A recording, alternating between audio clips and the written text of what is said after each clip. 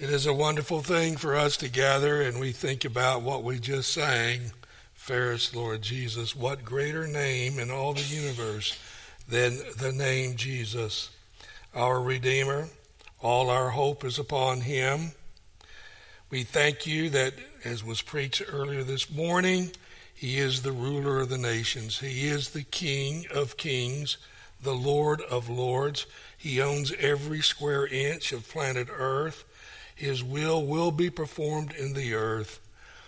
Lord, may we be found faithful servants of him, and then one day be translated into the very presence and be with our Jesus forever and ever. We pray in his wonderful name. Amen. Amen. Turn with me to John chapter 3. We're going to look this evening at verses 25 through the end of the chapter, verse 36. There arose, therefore, a discussion on the part of John's disciples with a Jew about purification. And they came to John and said to him, Rabbi, he who was with you beyond the Jordan, to whom you have borne witness, behold, he is baptizing, and all are coming to him. John answered and said, a man can receive nothing unless it has been given him from heaven. You yourselves bear me witness that I said, I am not the Christ, but I have been sent before him. He who has the bride is the bridegroom, but the friend of the bridegroom who stands and hears him rejoices greatly because of the bridegroom's voice. And so this joy of mine has been made full. He must increase, but I must decrease. He who comes from above is above all. He who is of the earth is from the earth and speaks of the earth. He who comes from heaven is above all. What he has seen and heard of that he bears witness, and no man receives his witness. He who has received his witness has set his seal to this, that God is true. For he whom God has sent speaks the words of God, for he gives the Spirit without measure. The Father loves the Son and has given all things into his hand. He who believes in the Son has eternal life, but he who does not obey the Son shall not see life, but the wrath of God abides on him. Now, last week we spent the whole message on 2 verses for a reason, and that was the relationship of John the Baptist's baptism compared to the baptism that Jesus' disciples were doing. We noted that the baptism of the two is essentially the same, a baptism for the cleansing of sin. And if there's a difference between the two is one was done by the forerunner of the Messiah, John, and one was done by the Messiah himself through his disciples. Therein would be the difference. But the essence is still the same, and their ministries overlapped for a period of time. Not long, but for a certain period. We also saw that in verse 24, these many waters that John the Baptist went to and did his baptism was not, as some of our brothers and sisters believe, is a proof for immersion, because it really doesn't say that. Many waters simply means in the Jordan there were a lot of springs that came in. And many waters meant if you got hundreds or thousands of people coming, you got to have an ample source of water to baptize people. Now, it doesn't mean that they got to go under. It just means you got to have enough water available to do baptizing of these people. And we looked in all the verses that it never means immersion, but it means essentially either pouring or sprinkling. That's the mode that's revealed in the Scriptures.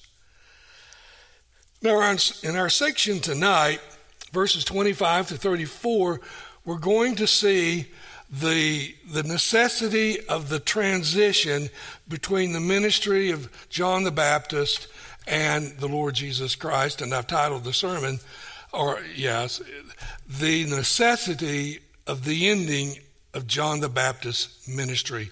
And this section brings out why that was a necessity, why it had to come about. Keep in mind that the scriptures prophesied that John the Baptist would be the forerunner of the Messiah, Jesus Christ. Isaiah prophesied it. He was that voice crying in the wilderness, preparing the way. How did he prepare the way? By insisting that people, you got to repent of your sins. You've got to confess your sins if you're going to see the kingdom of God. So John's baptism was a baptism, as is brought out in Matthew chapter 3, where people came confessing their sins and be baptized by John.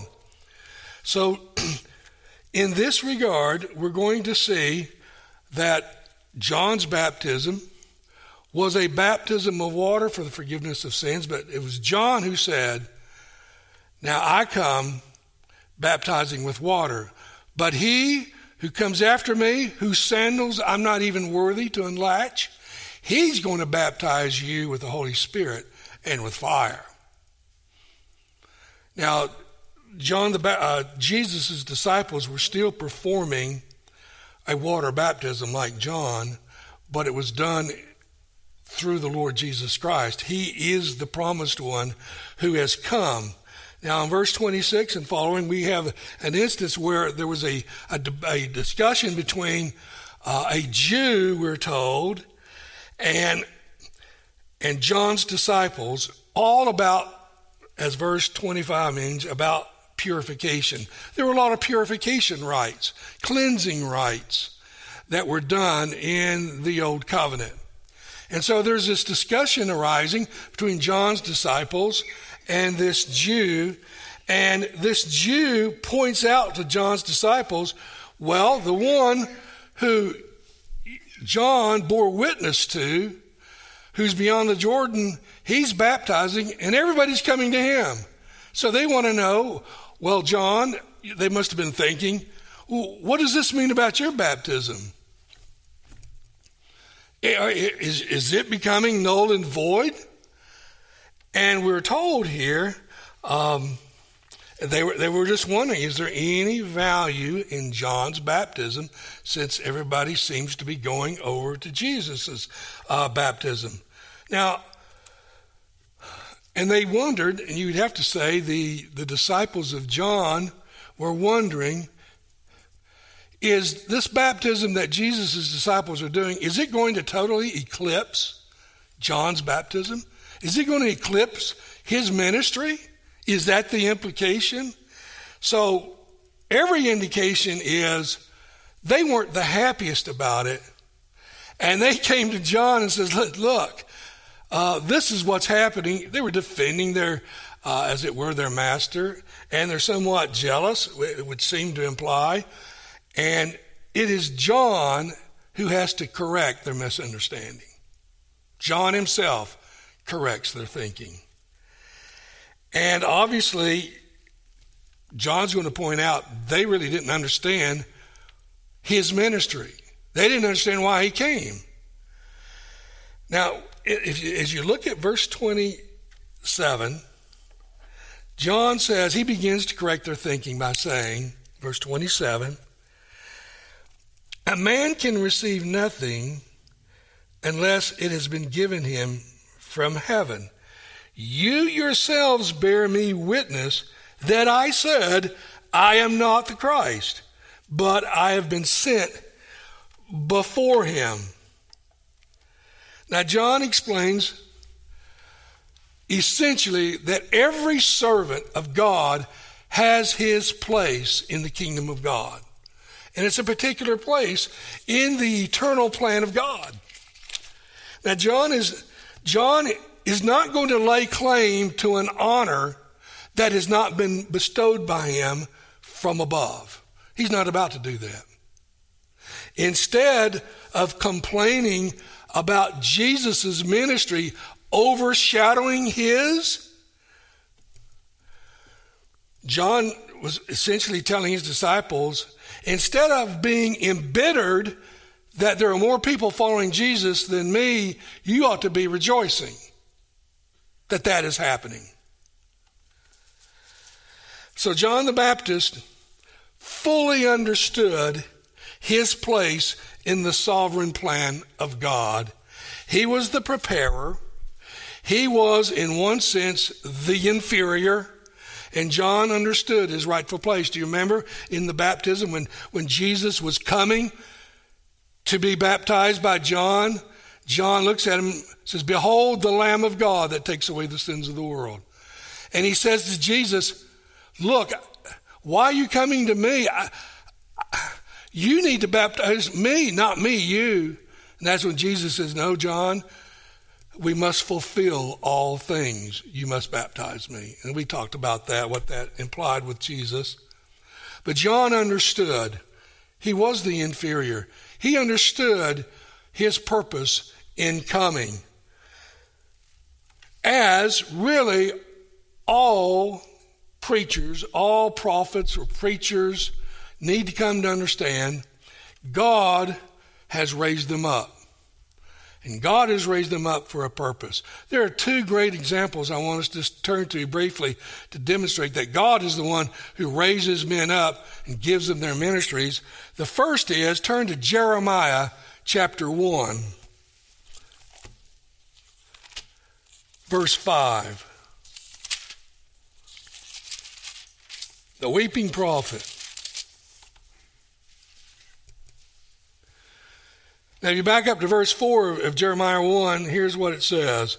"Now the word of the Lord came to me, saying, Before I formed you in the womb, I knew you.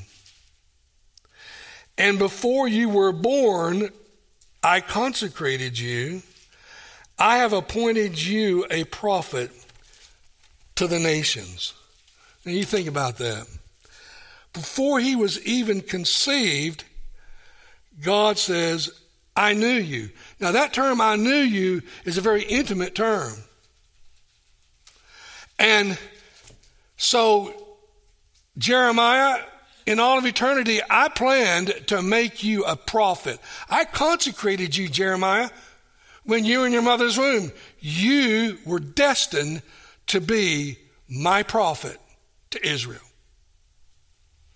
So his ministry was determined from all eternity and even before he was born.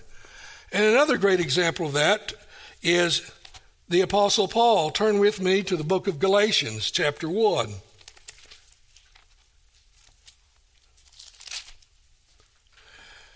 Galatians 1, and let's start at verse 11.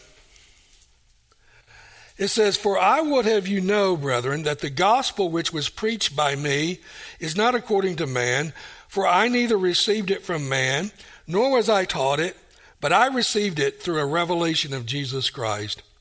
For you have heard of my former manner of life in Judaism, how I used to persecute the church of God beyond measure and tried to destroy it. And I was advancing in Judaism beyond many of my contemporaries among my countrymen, before being more extremely zealous for my ancestral traditions.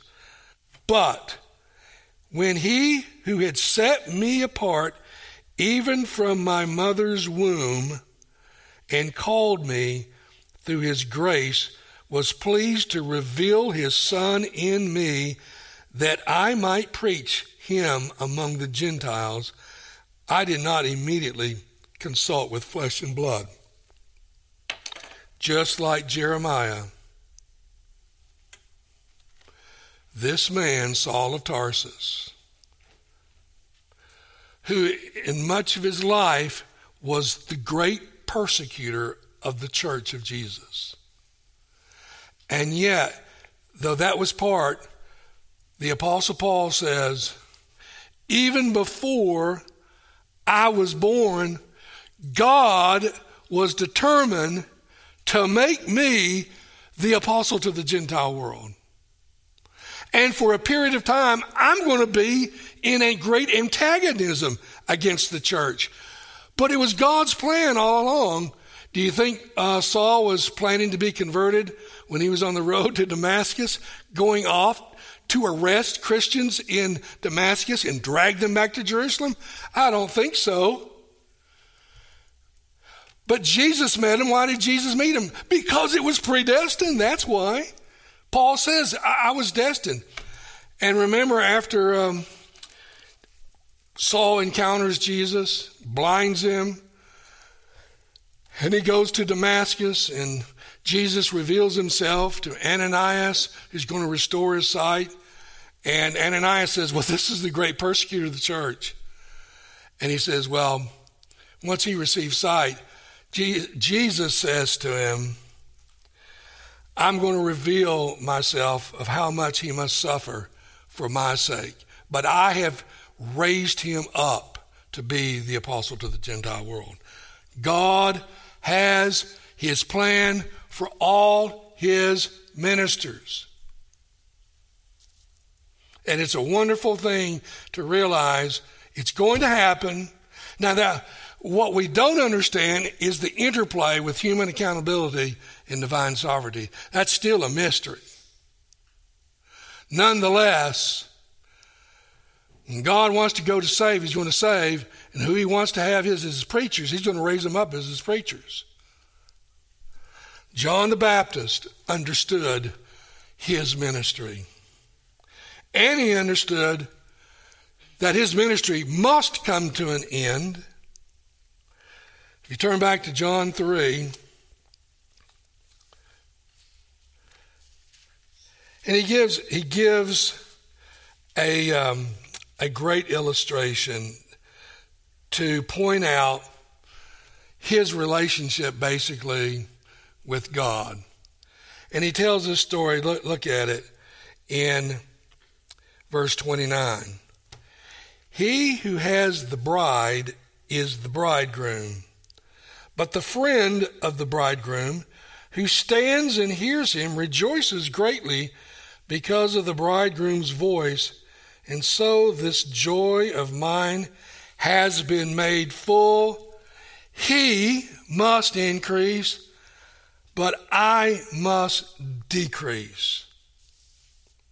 Now, notice what John is doing. He says, who is John in this? He says, I'm the friend.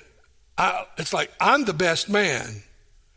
The bridegroom is Jesus. And when the best man, all the attention in a wedding is on who? Is it on the best man? Of course not. It's on the bridegroom. And the friend, the best man, who is John, he says, I'm that man.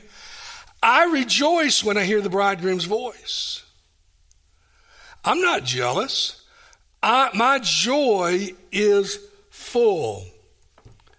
And he makes the statement, and this is why we can say that the ministry of John was destined to end very soon, because he says, notice he says, I must decrease.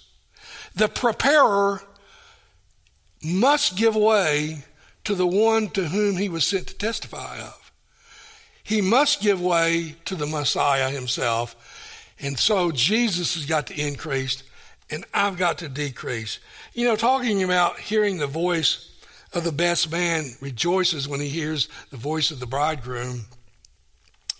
I cannot help but think, if you remember the story, when Mary was pregnant with the God-man, Jesus, she goes and visits her cousin, Elizabeth, who happens to be pregnant with John the Baptist.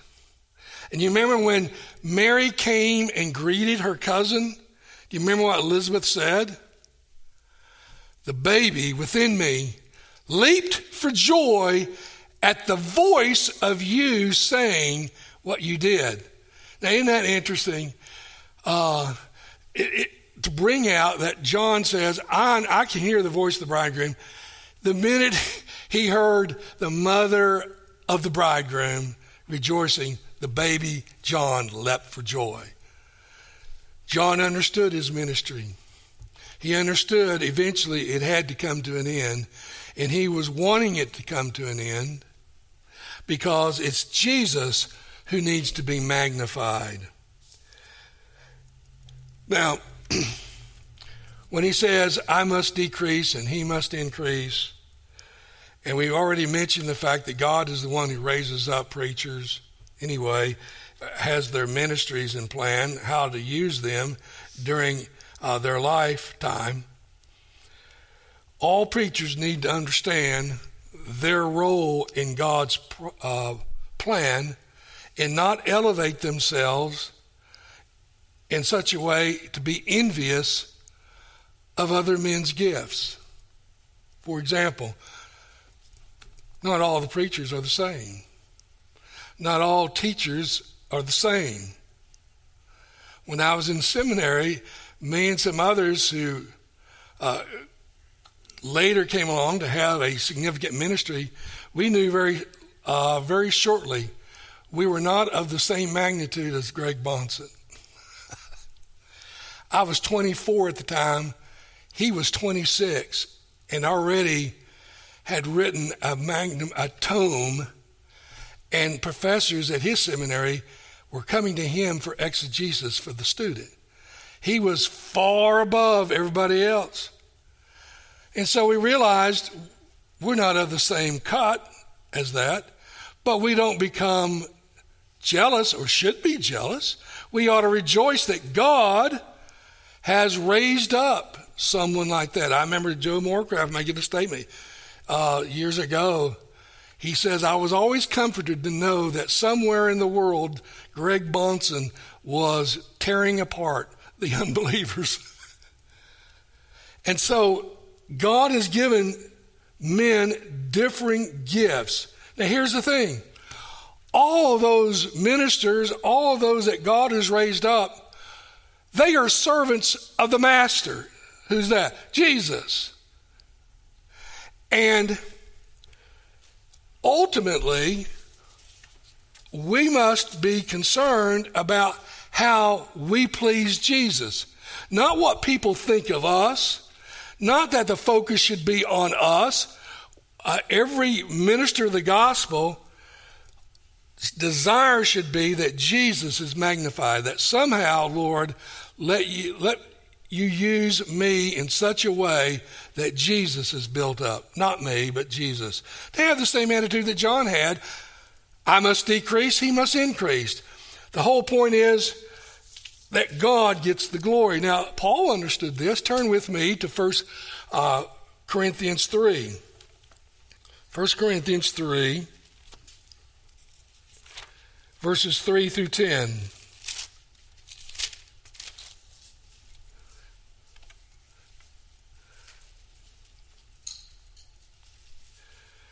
So 1 Corinthians 3, beginning at verse 3 through verse 10.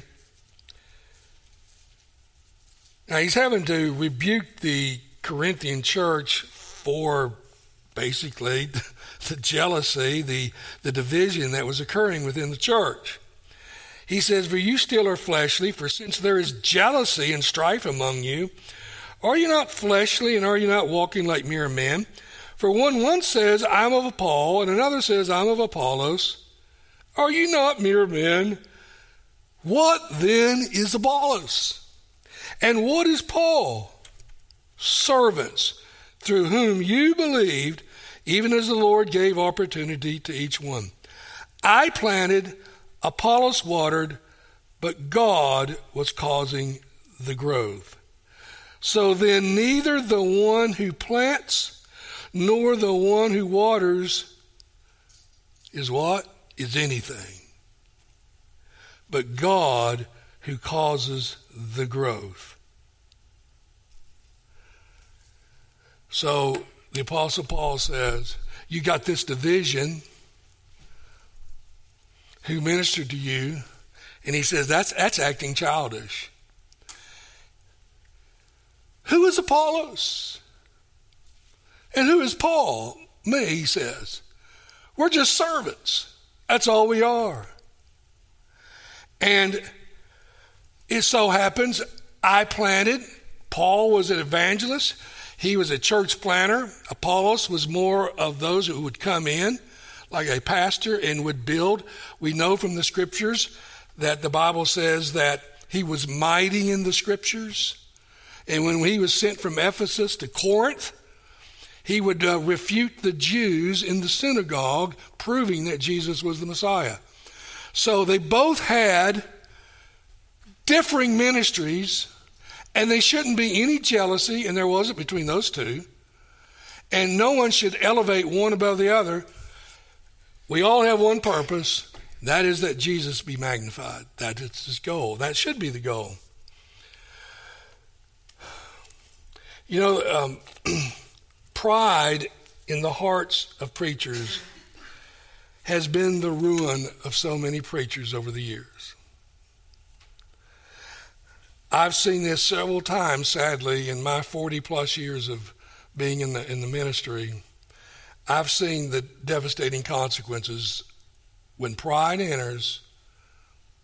It is very sad. You see, the point here is we're going to be judged. All the workers in the Lord's vineyard are going to be judged by the faithfulness that they had to their ministry that was allotted to them. Scripture says, to whom much is given, much is expected. But in the end, all the ministers will stand before Jesus, and they will have to give account to him as to how faithful were we in the discharge of the ministry that you gave us. And so some would say, well, yeah, I'd like to have a ministry like John MacArthur, you know, with thousands and thousands, or like R.C. Sproul, thousands that listen.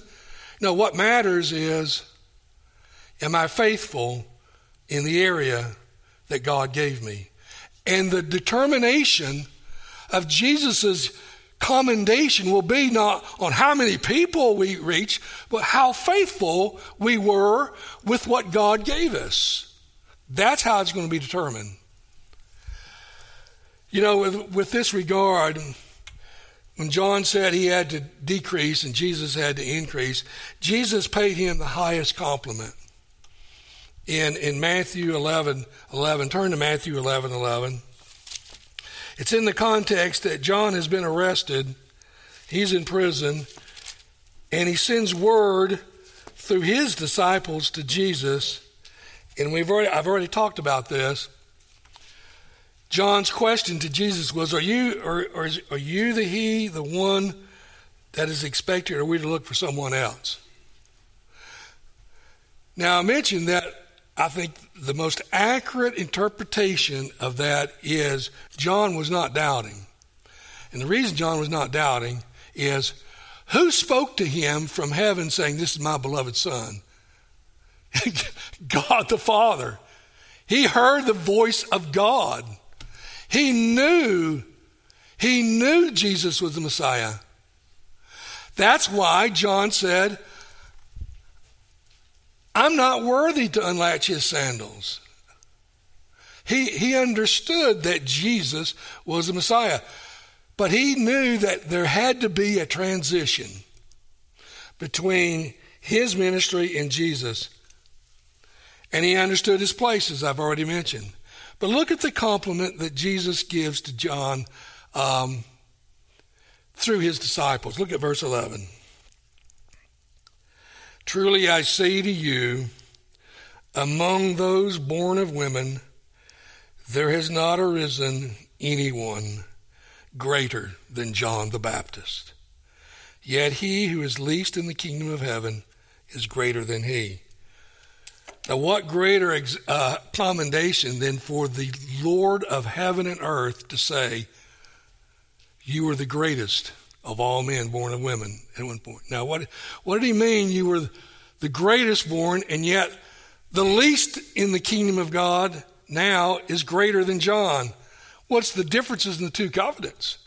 There's the difference. John was the last prophet of the Old Testament. And you and I stand in a greater position than even John was, or any of those in the Old Testament, because of what? Because we have the Holy Spirit abiding in us on an ongoing basis, demonstrated on the day of Pentecost. Everything changed. So John understood his place. He knew he had to decrease, but it was a magnificent ministry that God had given to him. Now we see that in this regard, look at verse 32. Turn back to John 3. John says that Jesus, who is from above, bears witness of what he has seen and heard. In other words, Jesus is the one who reveals God to men. Now, I know we'll deal with this as we get later in John, but I just want to touch base. I want you to briefly turn with me to demonstrate that it's Jesus who reveals God the Father to men. Turn over to John 8, look at verse 26.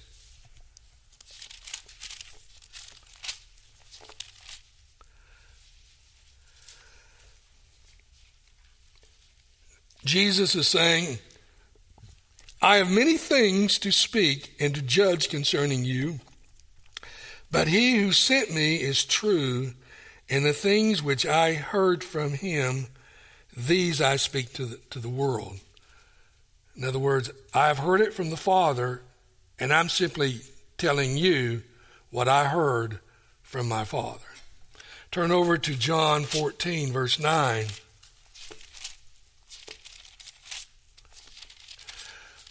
When one of his disciples, Philip, says, will you show us the Father? And notice what Jesus said in verse 9. Jesus said to him, have I been so long with you, and you have not come to know me, Philip? He who has seen me has seen the Father. How do you say, show us the Father? Now, how did Jesus show him the Father? Verse 10. Do you not believe that I am in the Father and the Father in me?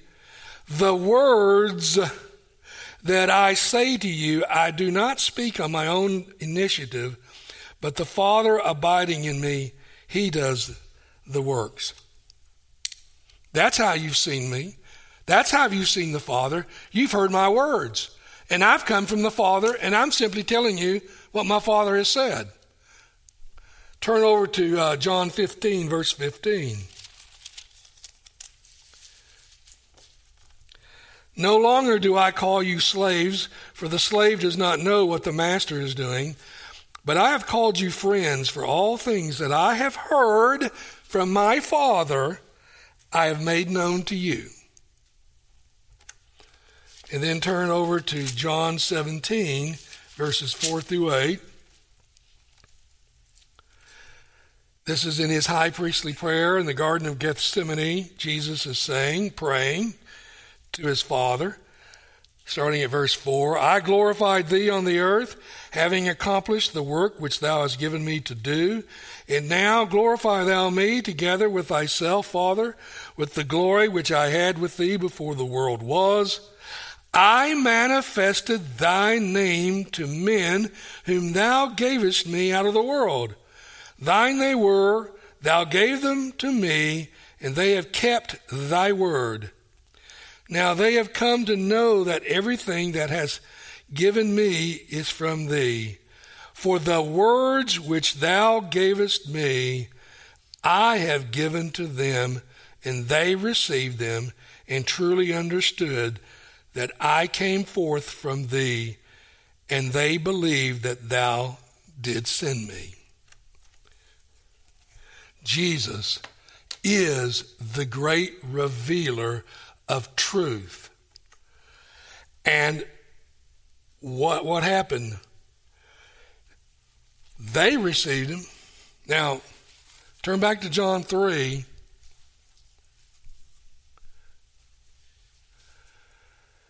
And it says, verse 31 and following, he who comes from above is above all. He who is of the earth is from the earth and speaks of the earth. He who comes from heaven is above all. what he has seen and heard, that he bears witness, and no man receives his witness. He who has received his witness has set his seal to this, that God is true. For he whom God has sent speaks the words of God, for he gives the Spirit without measure. So Jesus is the great revealer of truth. And for the most part, he says, I've borne witness to who God is, and guess what? Men rejected it. And it goes back to John 1:11 when it says that he came to his own, and his own received him not. He came to the covenant nation who had been long awaiting the Messiah. The Messiah comes, and what do? They reject him. They reject him. They didn't receive him. Some of you did receive him. And who were those that received him? Well, John, we've already looked at John 1:12 and 13. It says, but as many as received him, to them he gave the power to become the sons of God, who were born not of the flesh, not of blood, nor the will of man, but of God. Now, those have received it. His disciples received it. Only a few received it. For the most part, in Jesus' ministry, most people rejected him. Now, we know that none can speak the words of God without the Spirit of God, right? It is the Spirit who reveals truth. Now, we've mentioned this passage before in Matthew 16:17. How did Peter come to understand when Jesus asked them, who do men say that I am? Peter says, you are the Christ, the Son of the living God. Peter, it's my Father has revealed that to you. You didn't come up with it on your own. It's my Father.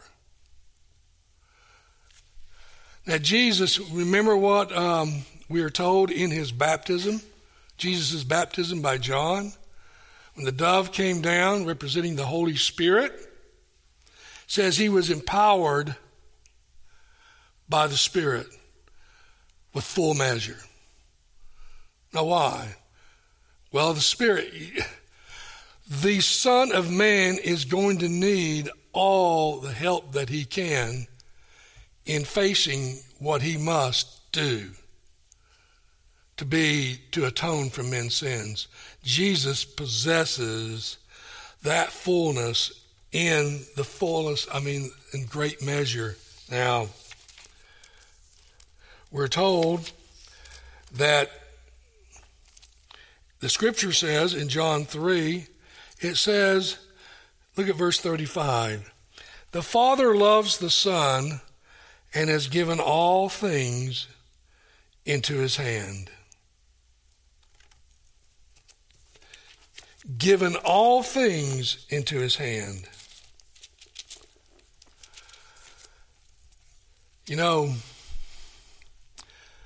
Just turn to John 5, look at verses 20 through 23, and you'll see, in one sense, what is meant there. John 5, 20 through 23. For the Father loves the Son. Notice the similarity of that with chapter 3. For the Father loves the Son and shows him all things that he himself is doing, and greater works than these will he show him, that you may marvel. For just as the Father raises the dead and gives them life, even so the Son also gives life to whom he wishes. Let not even the Father, for not even the Father judges anyone, but he has given all judgment to the Son, in order that all may honor the Son, even as they honor the Father. He who does not honor the Son does not honor the Father who sent him. Truly, truly, I say to you, he who hears my word and believes him who sent me has eternal life, and does not come into judgment, but is passed out of death into life. The great judge on Judgment Day is going to be Jesus. Matthew 25 brings this out quite clearly. That when Jesus, bringing all the scripture together, when Jesus comes back, when he brings an end to human history, he will gather everybody that has ever lived, and he will separate the sheep from the goats. And they all will have to give account to Jesus, because the Father has given all judgment to the Son. So Jesus is the judge on that great day of judgment. And so we have to know how we stack up. And as you look here, their last verse for the evening, John 3:36, notice what he says. He who believes in the Son has eternal life, but he who does not obey the Son shall not see life, but the wrath of God abides on him. What verse 36 brings out are the consequences of either believing in Jesus or not believing in Jesus. If you believe in Jesus, you're going to have eternal life, and you're going to enter into the joy of the Lord. But if you don't obey Jesus, meaning you don't believe in Jesus, just like Jess brought out in the sermon this morning on the wheat and the tares, what's going to be the fate of those who don't believe in Jesus? Well, it says the wrath of God abides on him, meaning they will be sent where there is gnashing of teeth.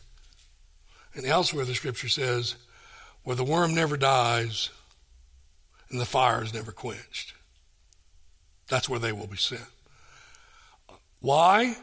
Because they did not obey the gospel of Jesus. Meaning they did not, in obeying the gospel, what is the demand of the gospel? Believe in Jesus. That's the demand. And if you don't meet the demand, you got to bear the consequences. I know Jess preached on this a couple weeks ago, but turn over to 1 John chapter 5. Look at verses 11 through 13. 1 John 5, 11 through 13.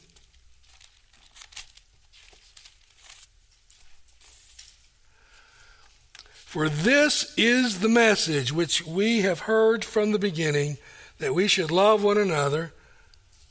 No, I'm in the wrong one here. Chapter 5, verse 11. And the witness is this, that God has given us eternal life, and this life is in his Son. He who has the Son has the life. He who does not have the Son of God does not have the life. These things I have written to you who believe in the name of the Son of God, in order that you may know you have eternal life. Now, all of us who believe in that message can be assured emphatically that we have eternal life. Now, what's the opposite? Turn to 2 Thessalonians chapter 1.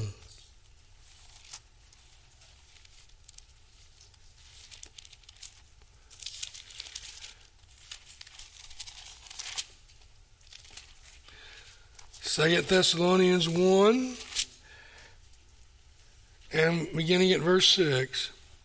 For after all, it is only just for God to repay with affliction those who afflict you, to give relief to you who are afflicted, and to us as well, when the Lord Jesus shall be revealed from heaven with his mighty angels in flaming fire, dealing out retribution to those who do not know God, and to those who do not obey the gospel of our Lord Jesus, and these will pay the penalty of eternal destruction away from the presence of the Lord and from the glory of his power.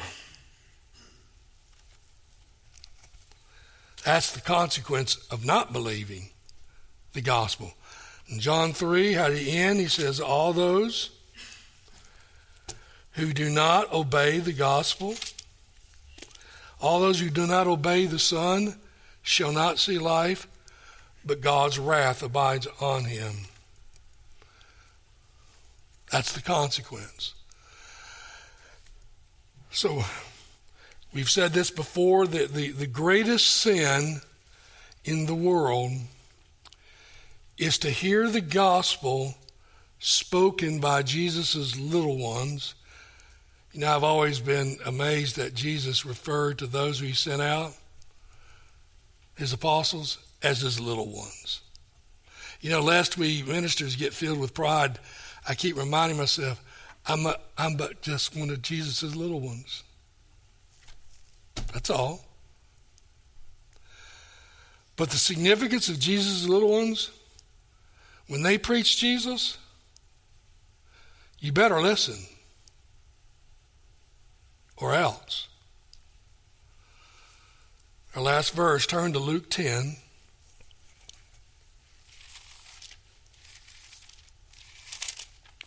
Look at verses 10 through 16.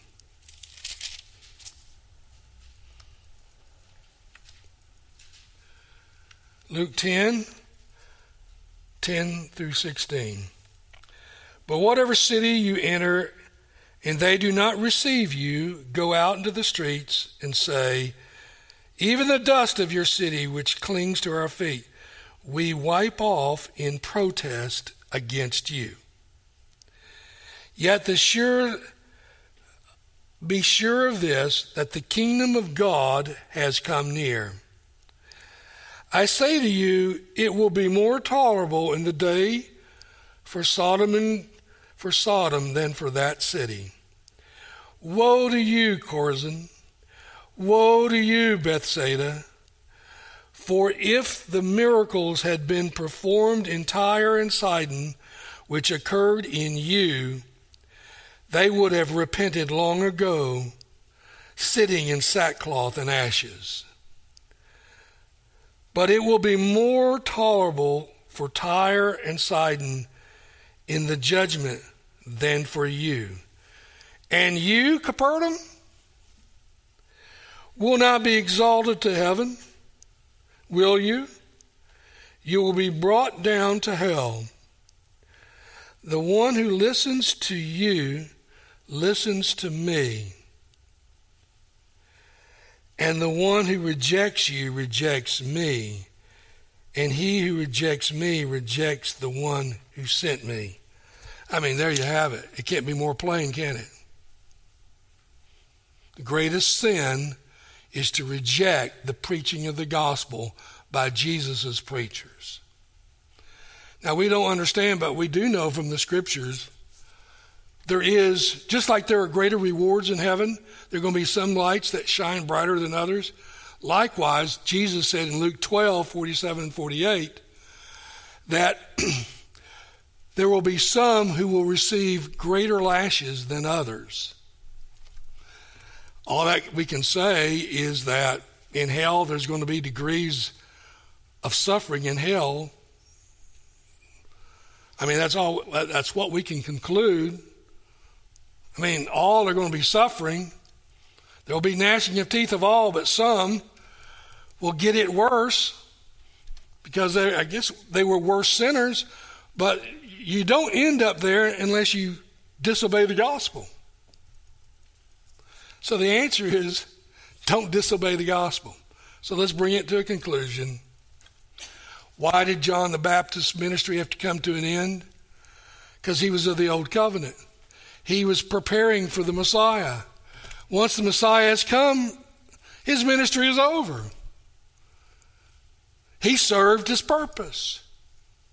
He served the purpose for which God had ordained from him through prophecy centuries earlier. But it was over. So when he was arrested, notice when John was arrested, it was right after the baptism of Jesus by him. Jesus goes off into the desert to be tempted of the devil, and it says, shortly thereafter, John was arrested by Herod and put in jail.